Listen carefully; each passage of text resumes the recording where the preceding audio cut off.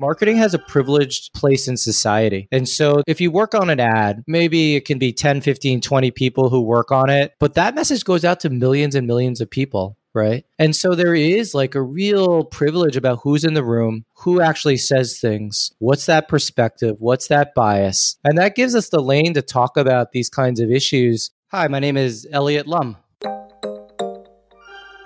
Welcome to Model Minorities. This is a show about work and life, told through the lens of what makes each of us different. I'm Sharon Lee Toney, a Chinese-American girl born and raised in New York City. And I'm Raman Sehgal, an Indian-American boy who came from Alabama with a banjo on my knee. Through conversations with some really interesting people, we uncover the stories, perspectives, and often unspoken truths about how our guests uniquely experience the world. Basically what we're all thinking about, but probably not talking enough about. Whether you're black, white, brown, yellow, gay, straight, boy, girl, or anything in between. This is a show about all of you, for all of us.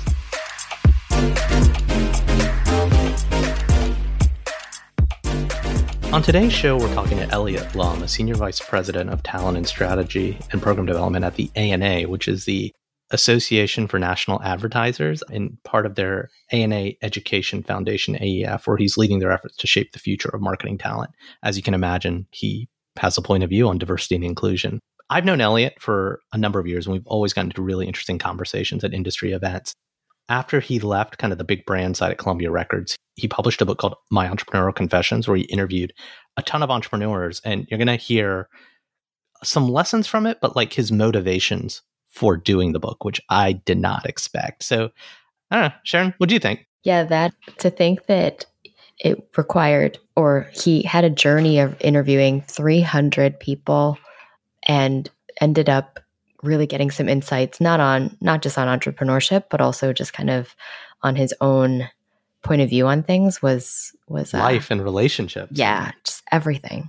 And I think, that's the interesting thing about talking to people, right? That's kind of the point of this podcast too. By talking to other people and understanding their experiences and their challenges and their successes and their motivations, you end up learning so much about yourself. It's almost like the world really is a mirror for who you are inside and the core of who you are. So, well, I find in some of these, like, some conversations, like I'm like going along, I'm laughing, I'm entertained. And some I get kind of fired up and I tell our guests, like, we're not going to agree. And I don't want us to agree because I think the delta is what's important. The disagreement and the understanding of where someone else is coming from. I think that's where some of the problems are. We don't discuss, we don't disagree enough. We just choose to go swim in our lane, stay in our bubble. And look, Elliot's a pretty decent friend I've known in the industry for a while, but and you took it there with him. What's that? You were poking at it with him today. Oh, it's easy for me to throw stones because I'm out of the industry, the quote unquote advertising and marketing industry that you and Elliot are still in. And kudos to him for pivoting into a role where he has a lot more influence and changing the narrative in the conversation. But it's easy for me to be on the outside and be frustrated, right? Like, sure, I'm turning into a cranky old man, like old man Raman shaking his fist at the microphone. You're like, why aren't things changing faster? Why aren't they this way? Absolutely. One thing about him, kind of ironic and sort of, funny and expected, is he told us that he was a chess champion, national chess champion at the age of 8. So, Asian guy, chess champion. I was like, okay, I think I know where this is going to go. Well, you both, but it didn't go there. But you both grew up there in Chinatown. Did you know each other? I hate to ask that question. No, we didn't. Although, you know what's funny? I should ask him for a childhood picture because, that's what 30 something years ago. At one of my last startups, you came for a visit. And there was a Chinese guy at my company, and you guys went to school together. We totally went to school together. I get to ask the "Did you know each other?" question from now on with you.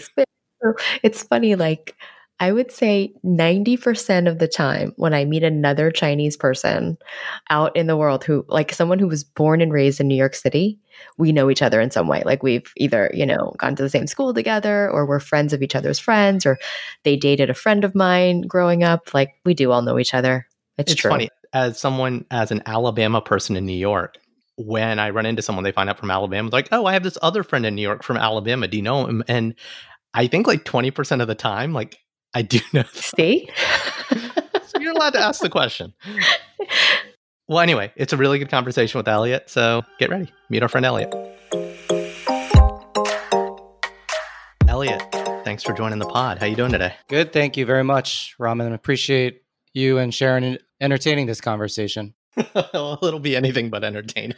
I got to ask, man. I mean, we've known each other for years. People kind of know who you are in the quote unquote industry, but I don't know. Can you tell us a story about who Elliot was before the career? Something from your childhood? Yeah. When I was 6 years old, I beat my father at chess. And he's like, wow, this is kind of strange, extraordinary. Didn't know what to do with it. So he stuck me into a chess club, Mr. Goober's chess club at the Newton YMCA. And wait, his name was Mr. Goober? Or his name was Mr. Goober. And that's a great name. No, if that's your name, you don't go into teaching chess. No, he was the perfect person to kind of be the master of ceremonies of that particular chess club, because every time that you did something wrong, he would fine you a quarter. So he certainly ruled with an iron fist. So did you have to come to practice with a lot of quarters? For me, I think maybe if I was out of line once or twice, I had a couple quarters on me, but those were actually reserved for more video games downstairs. Got it. Just for the younger folk in the audience, before all of us had amazing consoles. Yeah, you had to line up the quarters to go to Diamond Jim's, Aladdin's Castle, to get your video game. Yeah, I mean, it was, the pickings were, where were the games and let's go play. So there was actually, down at the YMCA, there was actually a bunch of video games, air hockey, and those are great times. I mean, play a couple games of chess and play some video games. I mean, you can't go wrong there. I miss the communal nature of arcades. I stopped gaming when, I don't know, wanted to maintain a life. and I'm nothing against gaming. It's like, I resist it. I don't want to switch. I don't want to play the new or the old Spider-Man game, I should say, by this point. But I miss the communal nature from my childhood of that. Literally, again, whether it's air hockey, Teenage Mutant Ninja Turtles 2, Street Fighter, but just people gathering around a thing communally. And it didn't even have to be your friends. It could be you and your friends with a bunch of other people's friends at the arcade. Well, yeah, I mean, that was a really important time in my life because it was a chance for me to, as you said, have that community of people who I would essentially play a ton of games, and we had friendships. I mean, friendships that I even carry to this day. But I think what ended up happening was like I kept on winning. I beat everybody in the club. My dad and mom were like, wow, maybe there's something here. So let's take it to some tournaments. And so I go to some local chess tournaments 5 miles away, 10 miles away, kept on winning. Didn't really understand. I was just like, well, it feels good to win. And so literally kept on winning. And then got to state championships under 8 years old. And I would win that tournament, went to nationals. Wow. And I did not win that tournament. But what I remember being was the number one seed when I was 8 years old, because the way that chess works is that you have a rating system, and the rating system is based on who you beat and what the quality of strength of that opponent is. So as you won more, you gain more rating points. So my People magazine back then was Chess Life. And so I would every month I would get this Chess Life magazine and look at where my rating was. And suddenly, wow, I was number one for a long period of time. Well, let's call it maybe 2 years. 2 years. That's impressive. Yeah. In the next 7, 8 years or so, I still kept a rating, but I retired probably by the age of 12 because wanted to do other things, sports and fun things. But chess was a big part of my life for that period of time. Were you ever on the cover of Chess Life? Never. Oh, man. I think I got maybe a little bit of an article shout out at one point, but okay. Never the cover. Probably would have been horrified. So when you had said your People magazine, I was like, I wonder if there's a thing if all chess champions want to make the cover of Chess Life. I don't think a kid that was like, I think I was just happy to be named in the actual magazine. And honestly, it was great because I got a chance to travel really young. I was based in Newton, Massachusetts. Obviously all around the state, they had a ton of chess tournaments, went to a lot of national tournaments like Terre Haute, Indiana, obviously in the New York area, a bunch of other places as well. I think Michigan, and played in international competitions. Iceland team would come over here to the US and we would compete against them. So really intense. I mean, chess is a really obviously cerebral game. So you basically have to sit at the table for 4 or 5 hours and just focus. And for me, it sort of actually developed a lot of sort of discipline in terms of that kind of focus and structure and thinking ahead, to traits that I certainly carry on with me today. How are you different from that kid, that chess player? I would say that the core is very principled, right? But the personality, when you are playing chess, again, is it's very cerebral, it's very internal. It is you and the board and against an opponent. And I'd say that my personality, I've started to, over the years, demonstrated different. A lot of people who play chess are very kind of introverted. I definitely would say that I've leaned much more extroverted, but sort of use those same principles in the corporate world to essentially drive results. And I found that sort of that nice combination of external and internal kind of works to my advantage. So I want to ask this question because it's meant to kind of provoke a little bit, because I know you've been asked it, I've been asked it, many of our guests have been asked it, and it's sometimes asked 2 times in a row. Where are you from? And I'm sure you're going to say Newton, Massachusetts, or New York or DC, but then the second, where are you from? So how do you answer? How do you react to that question when someone asks you, where are you from, Elliot? I think what I do is, I'm third generation Asian American. My father was born in Honolulu. My mother was born in Chinatown, New York. Their grandmothers or my grandmother, their mothers were born here in the States. And so I always answer, I'm from Newton, Massachusetts. And if you really want to know, I was born at St. Vincent's Hospital in New York City. So, That's great. and I feel that kind of, and if they want to ask some more, I say, my family is from Canton. I've struggled for myself in terms of what is that Asian identity when you don't necessarily grow up speaking the language. And like I did have an experience after school, like I really tried hard. So I went to Columbia for college and I really tried hard to learn Chinese. 2 years, intense, every single day, practicing characters, listening to tapes. And I literally just couldn't get it. It just didn't sort of register with me. I think by the second year, the last semester, I was in that class, but I did not understand like a word that the teacher said. And so I was still determined. So I actually ended up going to China to actually continue to learn Chinese at Tsinghua University in Beijing. And I just struggled there too. I just did not connect with the culture, did not connect with the language. And I think language is sort of the access to culture. I think people kind of didn't give me any of the benefit of the doubt. And I was only there for 3 months. And if I probably stuck it out for a longer, I would have gotten it. I would have been able to get the language and then really sort of maybe dig into my roots. But I had a job coming back to the States that I was going to. And emotionally, I just felt a little disappointed that I just couldn't immerse myself in the way that I wanted to. So to answer your sort of question in a long way, that's the way that the sequence in which I kind of would answer it if they wanted to dig in more. Well, so when you say you didn't connect with the culture when you went back, unpack that a little bit. Why don't you think you connected with it beyond the obvious, the language piece? Well, I think part of it is I just remember this experience when it was raining and there was a woman who came up to me and asked me where to go for directions. And I was like, I couldn't answer her. The language was disconnected for me. It's a wall. Yeah. Yeah. And so that moment really stuck with me. I appreciate, I felt like I was a tourist there. Yeah. And the tourist piece didn't feel good. Yeah. And I don't think that I was prepared to, I think I made a genuine attempt, but I did not make a committed attempt.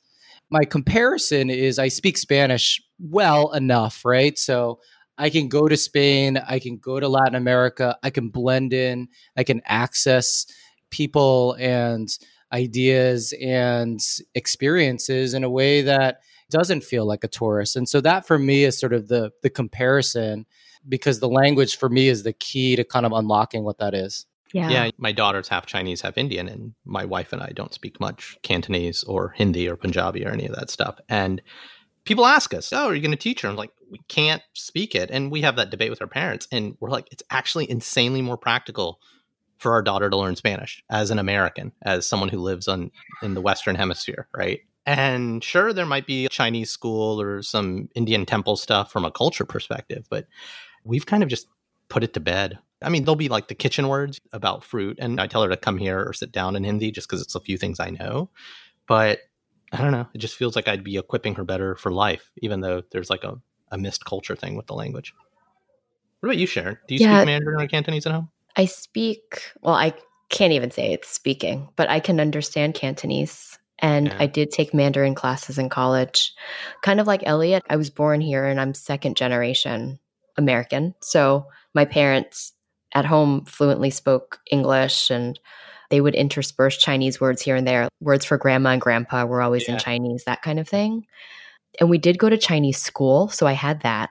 But when you don't use the language, it almost becomes it's like a muscle that you don't exercise regularly. So I have found myself in moments where people have asked me for directions and I can kind of basically point them in some direction, but I find myself wishing that I had either tried harder or paid more attention or the same thing as you, Elliot. And it is this funny, it's almost, I wonder if I'm putting more pressure on myself because I am outwardly Chinese. I'm of Chinese descent, right? So I look Chinese. And inwardly, I feel like I'm some hybrid of some sort. Versus, Elliot, when you're talking about speaking Spanish, sometimes I wonder, I don't speak another language, but if I did speak Spanish or if I spoke French, if people would give me a pass for maybe not speaking as well in that language. Do you know what I mean? So it's almost like because I'm Chinese, I expect myself to sound as if I am fluent or at least be able to have a certain level of communication. Versus if it was a completely different language and I had like really basic, like if I knew 5 words, people would still, I don't know, be more accepting of it, or I would feel more confident because I would kind of know that that wasn't really something that I was culturally connected to. Yeah, I agree with that. I mean, there's a expectation. The expectations are just lower, right? When you're at a Right. different country and you look different. And so when you exceed those expectations, there's certainly a welcoming into the conversation in a way that you feel part of it, you feel included. Whereas I think for me, when I was in China, it felt, and also there's probably in Chinese culture, I think there's also a sense of shame and guilt as well in not being able to sort of live up to your Chinese roots, Asian roots. And it is maybe that was sort of what was activated in me, where it's like there's a sense of disappointment where I wasn't living up to those kinds of cultural expectations that folks actually had of me. Right. Yeah. I hear you on that. With Indian people, it's weird because I've thought about this a lot, my wife being Chinese American. You go to China, they might not speak English. They're probably not going to speak English. It's Chinese everywhere, the few times I've been, right? But you go to India, and the judgment is hard because they all speak English, the Queen's English, and they speak Hindi and the regional dialect. And they're just like, Right. and if my mom, they grew up in East Africa, they speak like Swahili or something too. I'm like, they're just like, the judgment is so hard because like, really? 1.5, that's all you got? That's true. Elliot, I guess let's talk about like what you grew up to be. Like back to as a kid, what did mom and dad want you to be? And then what did you want to be? My parents were phenomenal in terms of giving me a lot of latitude and range to do what I wanted to do. I think the one thing that when I was a little wayward in 7th and 8th grade, just trying to, what didn't have a ton of focus, they actually gave me that opportunity to go to private school. So I went to an all boys school called Belmont Hill, which really was a incredible foundation for me in terms of character building, in terms of integrity, in terms of principles. Everything there, in my mind, I got an incredible education. But more importantly, I felt that they did a great job in kind of building that. I mean, it was hard, right? The schoolwork was hard. Every hour was prescribed. You had to lunch, for instance. I remember there was assigned seating. You actually had to, for every 2 months or something, wait on the actual table as the person who delivered all the food to the table. Yeah, I totally did that. And so it just gives you a lot of discipline, right? And it gives you a lot of focus. And for me, it just gave me that foundation so that when I went to Columbia, I felt like actually school was pretty easy, right? The transition was very easy. And because high school for me was just so rigorous in terms of the amount of time spent on academics, on sports, for me, I ended up, wow, I want to learn how to write better. And I ended up majoring in art history when I was in school because I felt like it was a chance for me to like look at things right in New York City and write about it. You could look at a de Kooning painting, you could look at a Hopper painting, you could look at a Bierstadt painting and come back with your own point of view and sort of share that. And I think that for me, the output of college often in a lot of parents' minds are like, what job are you going to get? For me, the output was how am I going to maximize my academic experience to really get the most out of being in New York City at an incredible university with the number one art history department in the world. And I was able to take like so many different classes in different topics. I was hounding for books around contemporary Chinese art back then, Chinese furniture, was writing sort of reports on it. I just really loved that process. And I think my parents probably scratched their heads and were like, what are you going to do with that? And honestly, I didn't have a good answer. I just knew that I went to a really great school and I was building a skill set that I didn't really have before. So that for me was, again, my parents definitely provided guardrails, but I was able to kind of explore what I wanted to explore within those guardrails. Well, and then somehow that got you into the world of evil marketing, right? That's where we met. And we're still kind of, I call it the quote unquote industry, but like we're all kind of at the periphery, even if we're kind of 1 foot in, 1 foot out. But did you think you were going to be a marketer when you grew up? Yeah, I didn't even know what that meant probably back then. Right. I think it was like, same. I mean, a good marketing project that I did for a Richard Martin, who was the curator of the fashion couture department at the Met. So I took one of his classes, and one of our projects was, I don't even remember what the mandate of the project was, but my project was I went ahead and shot all of these different advertisements in New York City. I thought they were art. It was like city art, right? Yeah, that's pop art, right? Yeah, bus shelter art, like Times Square, all that. And was able to kind of capture those photos, but, write about it, right? So that probably was my entryway into marketing. And probably my official entry into marketing was when I worked at Corporate Executive Board, which is now Gartner, because ultimately I translated that research sort of skill set into a research job. And so I worked in a department that focused on the needs of chief marketing officers. And so that was sort of, wow, this feels right. There's a creative piece, there's an analytic piece. There's something here that really works. I mean, I feel like a lot of us who get in the field, I stumbled into it, right? I just kind of gumped my way in. And then I was like, wow, they're paying me to do this. And then you just kept doing it and they kept paying me. And then you wake up. Because you were good at it, Raman. No, I refute that fact wholeheartedly. I was better at playing the game. And back a little to the parents thing, the parents didn't know what I was doing. They didn't understand it. They just said, oh, okay, I've heard of this company. You seem to be doing well. You're moving overseas. You're moving to different cities. You're doing things. And then when I decided to walk away from it, they're like, what? I don't know. But you've kind of you've pivoted your role a little bit. You're still in the industry, but you're in kind of like this influential kind of training role. And you're pushing some of the topics that we talk about, I think, in the industry now. Do you want to talk a little bit about that? Yeah. I mean, I think just tracking from a narrative standpoint. So after Corporate Executive Board, I call myself like a lifelong marketer, but I haven't been in the marketing space in different functions. So one in a research function. I was similar to you, Raman. I was at Colgate-Palmolive as a brand manager for 4 years. I ended up spending 6 years at Columbia Records, putting artist deals together with brands. So think like Jay-Z, Budweiser, Beyonce, Pepsi. Those are none of my deals, but that's sort of the kind of trajectory of how do you think about artists with brands in a way that's authentic, that manages that artist brand, but also sort of amplifies the partner's brand as well. And so I ended up, after a year, I took off. Then I ended up at the ANA, their educational foundation. And a lot of the work that I do, the foundation's mission is to bridge academia and industry together to inspire and educate the next generation of talent.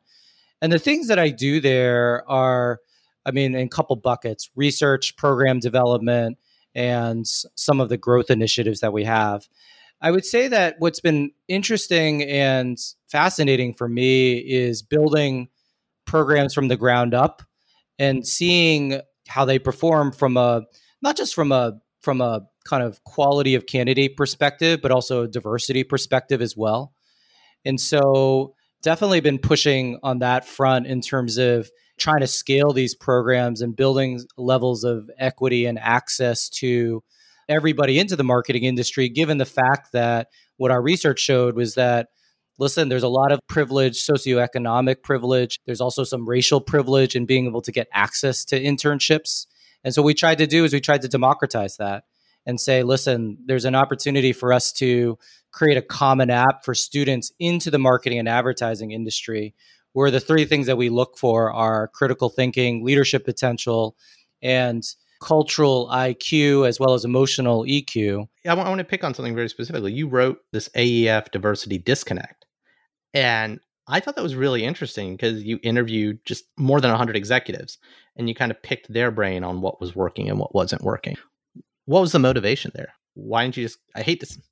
I'm not asking this literally. I'm asking this rhetorically. Why don't you just stay in your lane and kind of do the basic stuff that you were being paid to do? Why'd you feel the need to literally call out the diversity disconnect? Yeah, I mean, it was so a couple points there. One, which is it's in a framing that we sort of, our foundation, it's all about industry, academia, and talent, right? So it's the three-legged stool. And so often you can talk to industry, you can talk to academia, you could talk to talent all independently, but we talked to them all at the same time to identify where the disconnects were.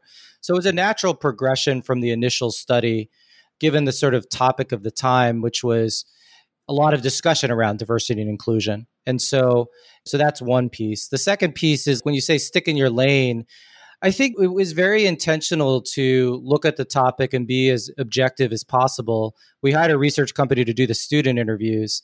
And then for professors and industry, I did them. And what I tried to do is I tried to get as wide of a range as possible to kind of make sure that everybody felt included, whoever wanted to be in the study. I would have interviewed 200 to 300 people, just from a time constraint perspective, wasn't able to. And really the key takeaway there was industry and academia certainly invested in diversity and inclusion, but the talent themselves still didn't feel that sense of belonging, right? So why? And why do you think that is? So the quotes that we heard were like, there's still microaggressions, cultural illiteracy, workplace dissonance, management disconnect. And so there were very like powerful quotes in there that kind of highlighted each of those different sort of pieces. And I think it was a good sort of prompt for us to know that there's still a problem. And clearly that has become even more visible today. And so it was almost like a foreshadow of what actually some of the inequities that you're actually seeing today and the ability to talk about it. I think for me, like in terms of every single research piece that we've done or every program that we do has to have some level of action against it. Mm-hmm. And so at the time we were thinking, well, we know that there's sort of this disconnect. How do you solve for it? If like industry and academia are sort of aligned against it. And I think what was challenging, as we were thinking about what the right solution is that it was really hard to get people on the phone to talk about it. And when they did, we got 30, 40 minutes to really go into depth about what, they thought about the topic. But I didn't feel there was energy around bringing different ecosystems together to be able to solve this problem together. And because I think there's already existing infrastructure in place that people can point to, like the CEO Action for Diversity and Inclusion, for instance, is one example. And at the time we were like, okay, so what are we going to do? So we actually ended up things that we could control because we are a small foundation. It's only 7 of us. So I do a lot of the heavy lifting in terms of, I told you I did all the research and all the interviewing. I did the writing of the report. And the output of it, we actually created this inclusion, what we called an inclusion index, where we tried to link inclusion back to sort of business growth. Because ultimately what we were trying to discover was there sort of inequities when you sort of ask different constituencies all anonymously, how they sort of felt included if they were in the room, for instance, or were they invited into the room? Did they feel like they were heard in the room? Did they feel like that their perspective was appreciated? Does their manager involve them? So on a 5-point scale, we were capturing this data. And we've been working at it literally for the past 6 to 9 months. We actually have the data back. And before COVID, we're thinking about how best to release it and now are rethinking about how we're going to do that.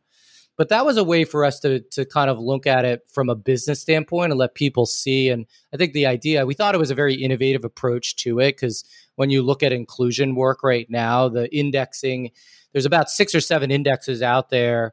And it's a lot about like stack ranking, like who's number 1, 2, 3, 4, 5, 6. And we didn't want to maybe at this point, people will be much more open to being more transparent. But pre-COVID, why not call out winners and losers?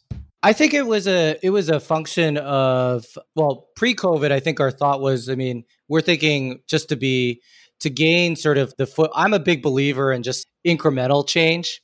And so getting sort of company support, getting kind of alignment, et cetera, we were sort of working that way. I think today maybe we can be a little bit more provocative, but I think before we were working more sort of in incremental steps. But don't you think, I just want to pick on that. And again, I'm out of the industry, so it's easy for me to kind of cast stones. Incremental change, marginal change is what's gotten us into this situation, right? Versus meaningful step change. And maybe the only way to pull these companies forward is, and I say this like not even like with my axe to grind in D&I, but as a young digital marketer, it's like, oh, okay, we'll spend 2% more, 2% more, 2% more. And a company comes out of left field and just demolishes you and steals 10 share points because they went all in, right? And read the writing on the wall. And that would be about like a digital trend change or something like that. And in the D&I space, and D&I is in the lane of like HR and hiring and representation, never mind the stuff that's in the streets right now. But I do think it's a microcosm of like, okay, we're just going to make small, minor changes to satisfy the shareholders, to get the brochure out. Isn't that what got us into this problem?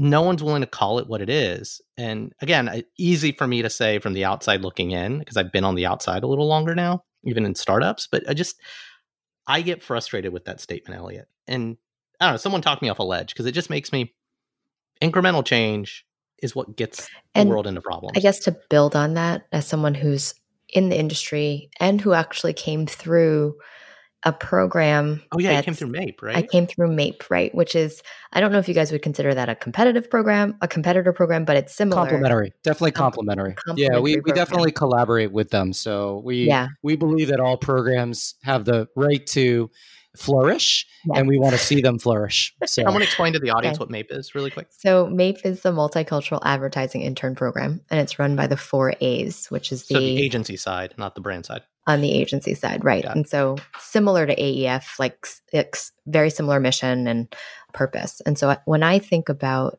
the bigger reason for diversity and inclusion in marketing and advertising, I like to think of it in terms of societal and cultural belief change. If you have people in decision-making roles that are diverse in their thinking, in their culture, in their background, in their life experiences, we can better represent brands and overall messages that are more inclusive. Move the culture, right? Right. To like really move the needle. And I think we're like, I don't know, Elliot, what are your thoughts? Like, I think we're seeing that, the backlash of that right now. The whole Black Lives Matter movement is about systemic racism. And it's time that companies really step up. I mean, this incremental change is not enough. Hiring one more person of color on a board is not enough. Yeah, I guess you have to define what incremental change is. I guess for me, incremental change might be a different definition. And I sort of take it of the belief that you make sure that quality is the most important criteria about what you do.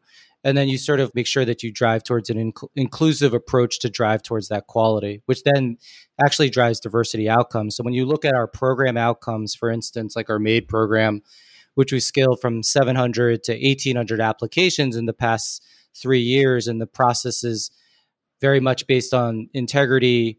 We try to minimize as much bias as possible. It's very principled, and the evaluation process is perceived as fair. Ultimately, our numbers or applications are about 50% diverse and 80% female. Mm-hmm. And then when you look at even things that we've designed, there's a lot of discussion about talent in the industry, like, oh, we need more talent, we need better talent, need more diverse talent. And the way that we've approached talent and driving action towards this is we created this concept called Talent Week, where we sort of, how do you bring together D&I plus HR plus L&D plus CMO plus agency leader plus academia. And we were able to actually structure it in a way where we sort of found each person's audience. And then every single day is very intentional and to focus on talent. But we actually did not create a separate track for diversity and inclusion. We actually put it at the heart of what it is. And so when you look at our co-chair representation, it's 50%, actually more than 50% diverse. And we talk about diversity in different sort of forums where often you don't talk about it because we're intentional about it. So for me, I think it was a point of, and the way that I was thinking about it, Raman, was to your question, it's like meeting people where they're at and trying to kind of lead them along to a process where everybody believes like, quality. And we've been fortunate in building all these systems from the ground up, which I think provides like a really good model, because I think what we discovered when diversity and inclusion is talked about, it's sort of like the digital conversation. You sort of put it in its own lane, then it's that person's responsibility to kind of shoulder all of it. So D&I often sort of is, you point to the chief diversity officer, and that's sort of the person who has to manage it all, where it's everybody's responsibility. And so I think for me, what's been happening today certainly expanded my viewpoint about how to catalyze more change. And I think there's more of sort of a mandate for that.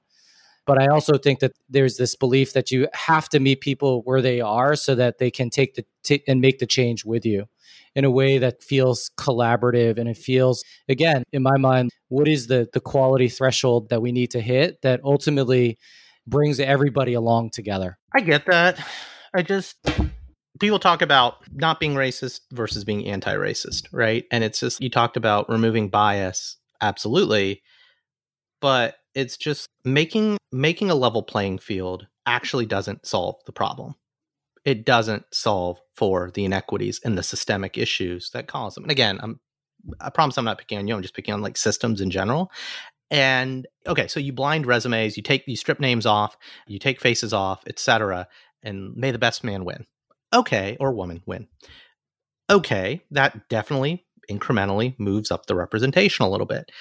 But there are still systemic issues why the quote unquote people aren't operating at the same level, right? Whether it's the schooling they got, the opportunity they got, the internship they got. If you strip names off a resume and you just go after who had the coolest internship or academic experience, you're still going to see a massive underrepresentation.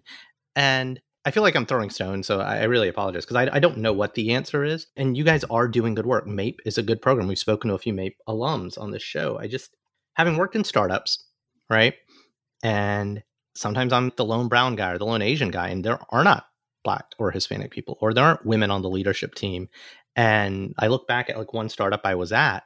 A few years later, after I left, I decided to look up all the people at the company. Which of my friends are still there, which aren't? And it was sea of white. And it just like the most upsetting thing to me. There weren't even token Asians, never mind Black or Hispanic people in a city that has a ton of Black and Hispanic agency and tech talent. And that's because you left. No, it's not. Sorry. I mean, yeah, haha. But no, I was a remote guy in New York. Yeah. Right. For a company that was in another city. Yeah. And I kind of want all the stuff that's going. I think people are getting more woke, but I'm afraid it's greenwashing or whitewashing or blackwashing or whatever you want to call it. Hey, we invested in a program. I don't know. I don't know what meaningful change should be. I feel there's a lot of public proclamation, and the piece is what's the private accountability that's going on. And so you look at a company like Ben and Jerry's, right, that are actually involved. And this is what I'm actually, particularly post-COVID. So I wrote that diversity disconnect. I intellectually understood sort of the challenges that are going on, but I literally did not understand it emotionally. And I think once a lot of the xenophobia for me happened, and I was like, wow, I read that New York Times article. It said like spit on, yelled at, all the bad stuff. And I'm like, wow, this is really bad. Emotionally, I felt shocked. And I felt, you know what? It's not a question of if it will happen to me. It's just a question of when. And it wasn't a good feeling.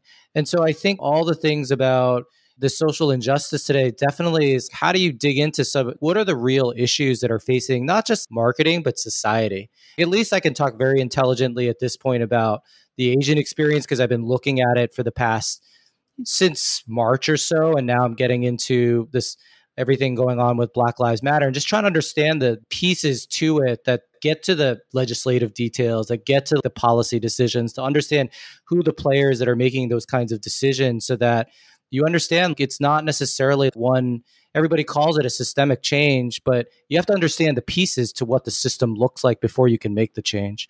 As a good example is you look at racism that's happening to the AAPI community after the pandemic because people are starting to blame China versus the natural versus it being a natural pandemic.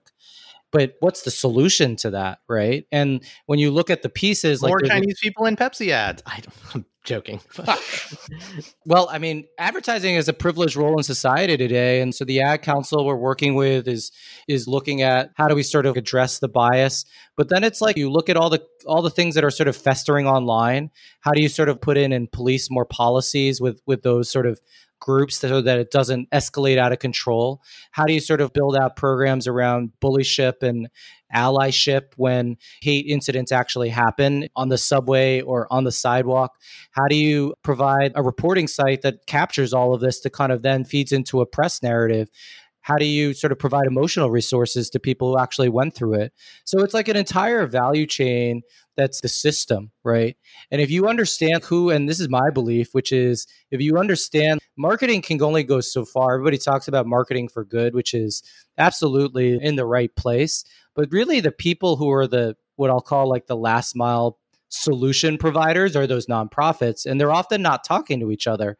And so the problem is, how do you sort of, you need sort of a layer of, I hate to say it, but the middle management where you are sort of bringing some of the resources that the marketing and advertising industry provide to help with this coordination problem where nonprofits can get into how do you actually work together. So that's what I'm literally doing with Stop API Hate, with some of the folks that put out a Twitter bot called Twitter Respond to Racism, thinking about it in an A&A perspective from brand safety guidelines to putting a press team together to make sure that the Stop API Hate people can kind of get the narrative out into the mainstream.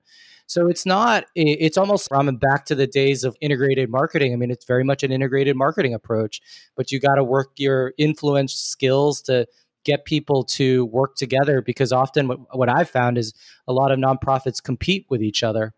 And that's what we're trying to kind of talk about, the greater whole, because everybody's competing for resources.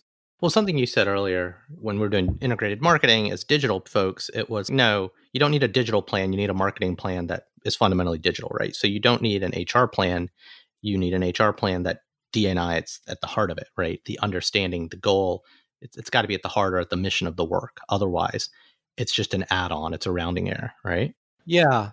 I mean, it certainly can't be that rounding area for sure. I want to shift gears a little. You wrote a book. I remember when we checked in with each other a few years ago. It's like, I'm writing a book. It's like, what?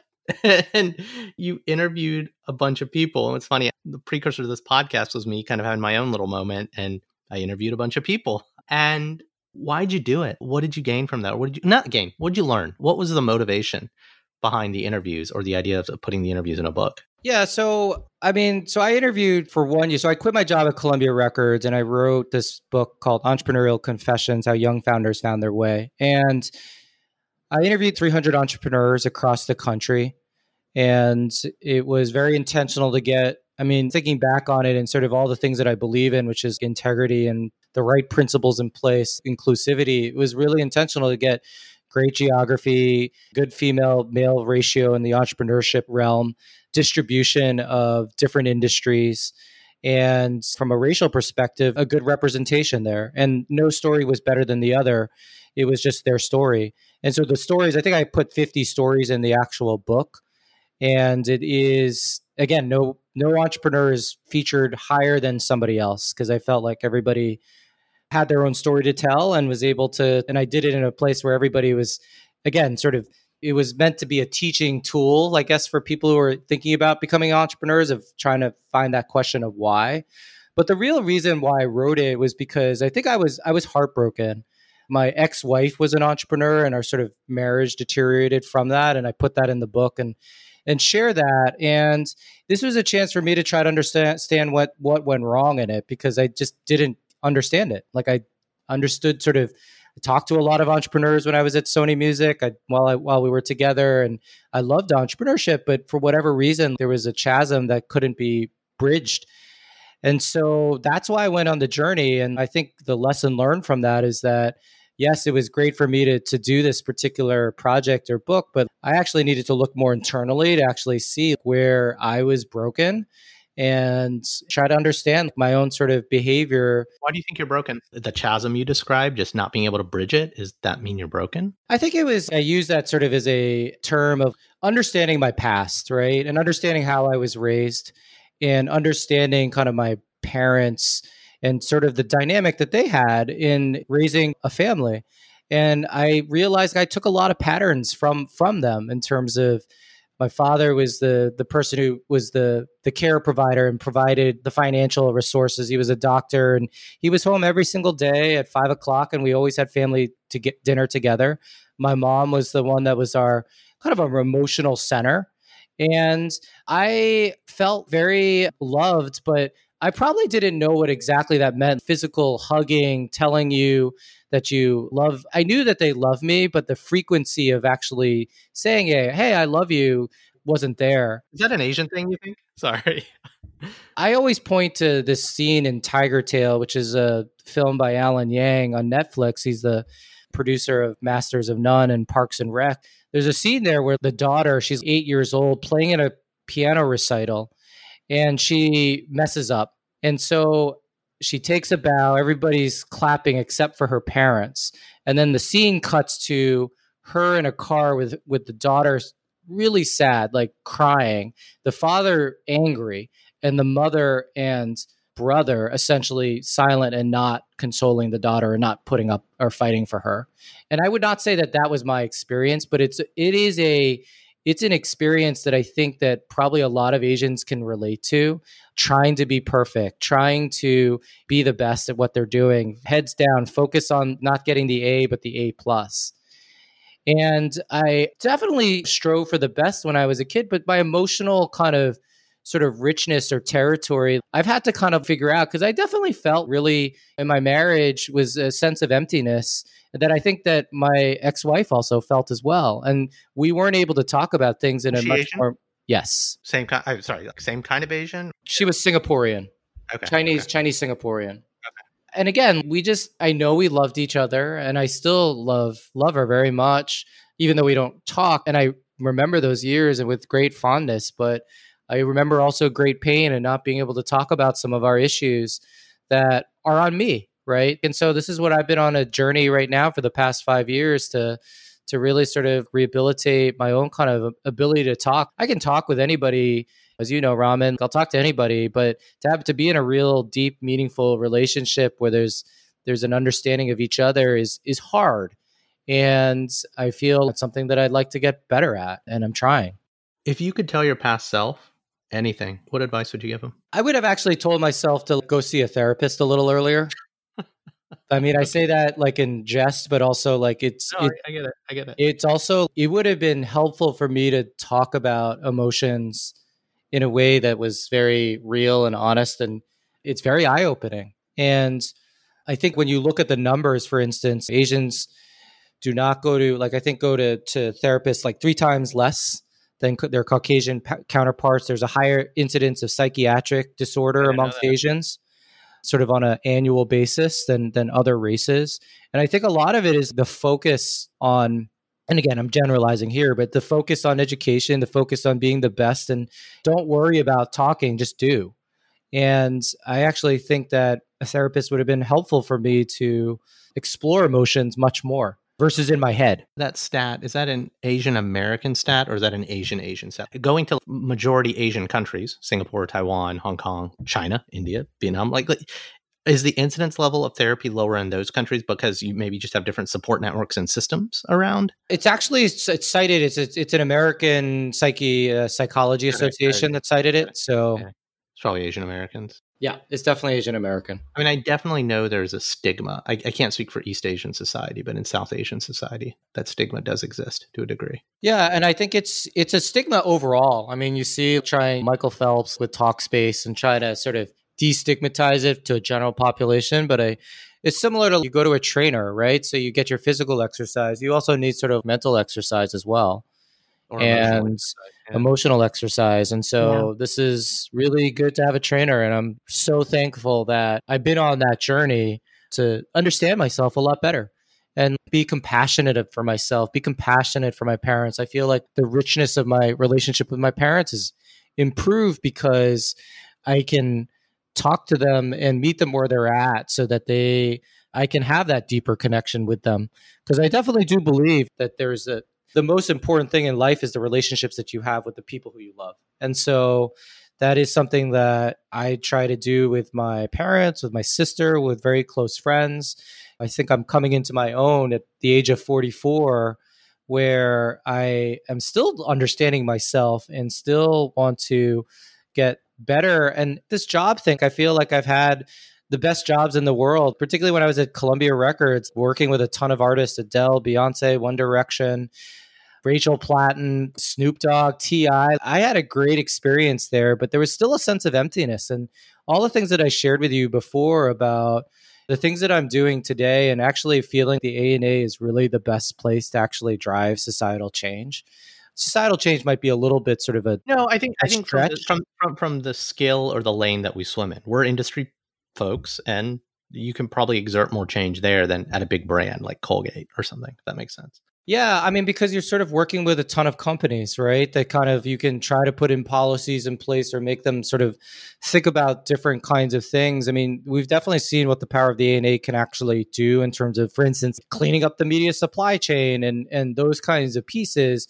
But I also think that when I wrote that diversity disconnect study, there was an academic who cited this idea where it's like marketing has a privileged place in society.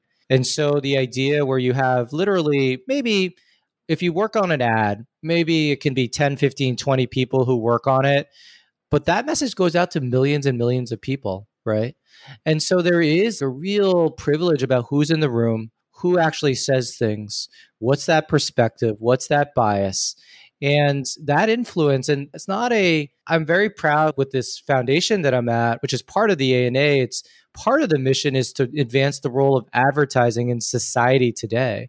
And that gives us the lane to talk about these kinds of issues in a wider scope than maybe just sort of the process of how do you clean up the digital supply chain or how do you put greater taxonomy on the terminology or the taxonomy of the MarTech stack, right? Those are important initiatives for sure, but what gives people meaning and what actually sort of makes me want to lean in that much more is exactly that. I went to this Do Good Auto Coalition today where I was with this Asian founder from Constellation Agency. She actually founded this nonprofit where she basically has organized a couple 100,000 pounds of food over the past 8 weeks to underprivileged areas with the leveraging the dealership clientele network that she has. So basically taking excess cars and then going to a distribution center where we unpack all this food and then we actually deliver it directly to homes in underprivileged areas. And the key thing here is two. One, which is she has the infrastructure, this car infrastructure to deliver against the last mile problem. But what was interesting is that she also has built out an analytics dashboard where she can see, for instance, which nonprofits are delivering food, which areas are getting under-delivered versus over-delivered. How do you sort of optimize a route? We went to 20 homes today. How do you optimize that route so you're not going door to door over the course of 6 hours, but over the course of 2 to kind of minimize volunteer fatigue? And so I think for me, that's a powerful example of where marketing can actually stretch its and kind of flex its muscles because we have analytics talent, right? But she's like basically investing her own resources to be able to build this out and she needs help. And so I do believe that there's an opportunity to create some level of, there's a lot of money going into nonprofits right now, but it's where does that money get deployed? How does it get deployed? How do you get your talent involved into it? And then everybody talks about these ethnographies. Oh, we did an ethnography in this particular house, right? But when you actually go into a neighborhood and deliver food and you sort of talk with the neighbors right there, you get a much better dynamic of how a neighborhood works, not to sell your toothpaste, but to understand that your product's role in that sort of ecosystem or that community and what it means. And I think for me, that was a big eye opener. And it's something that I can kind of very much get behind to really sort of bridge this last mile problem. Because I do think that there is this massive opportunity where marketers want to do good.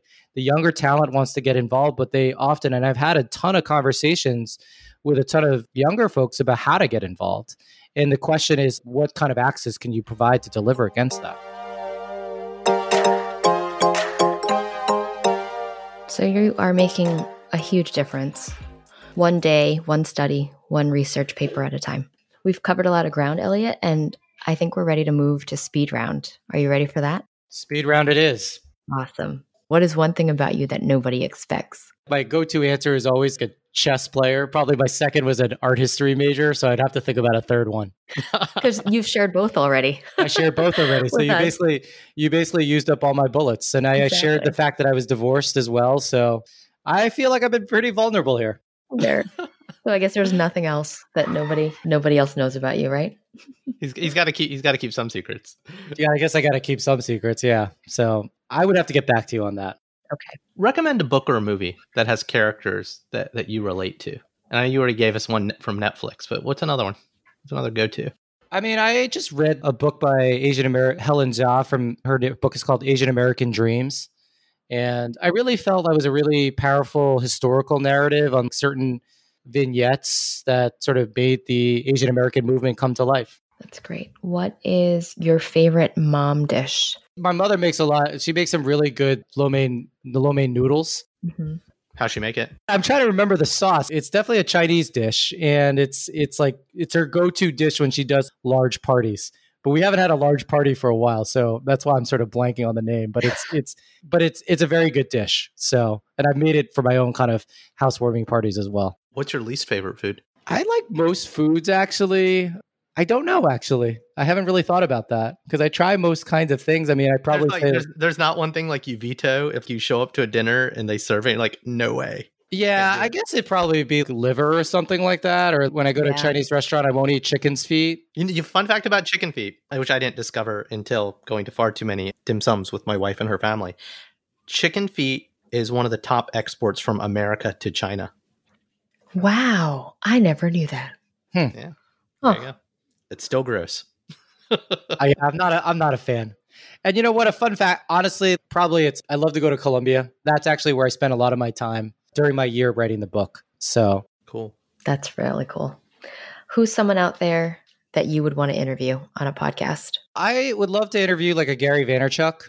I've been listening to his podcast a ton and real respect for him. And I think he's got a real sense of who he is and meeting people where they are. So I respect him tremendously. Last question, Elliot. You ready? Yep. What does being a model minority even mean? I think for me, it's a term for me that I don't relate to. Yeah. It's not something I understand sort of like I was talking to an academic who was sort of explaining the history of how that term came to be and what the implications are in terms of what it does within races, but also what it does between sort of the majority race and the minority race. And I understand it. It's easy to put people in boxes, right? And I think that's what we do a lot in sort of the marketing space. You put people in boxes.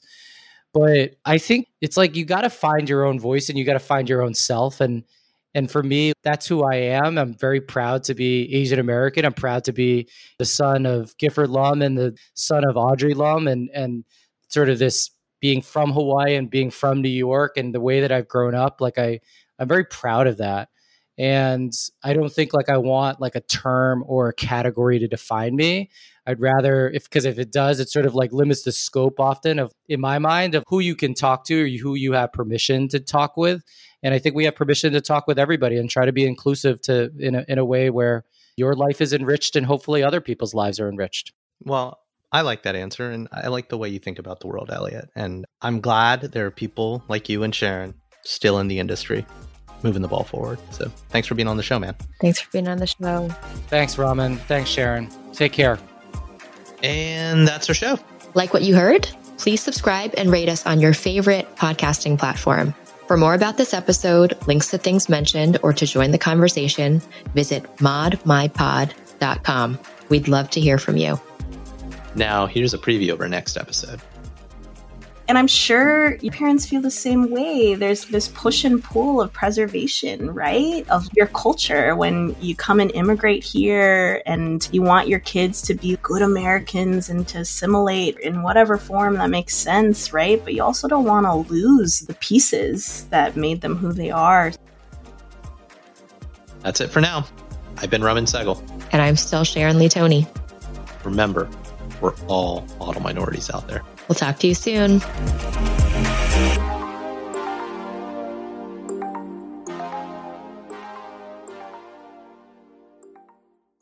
Everyone is talking about magnesium. It's all you hear about. But why? What do we know about magnesium?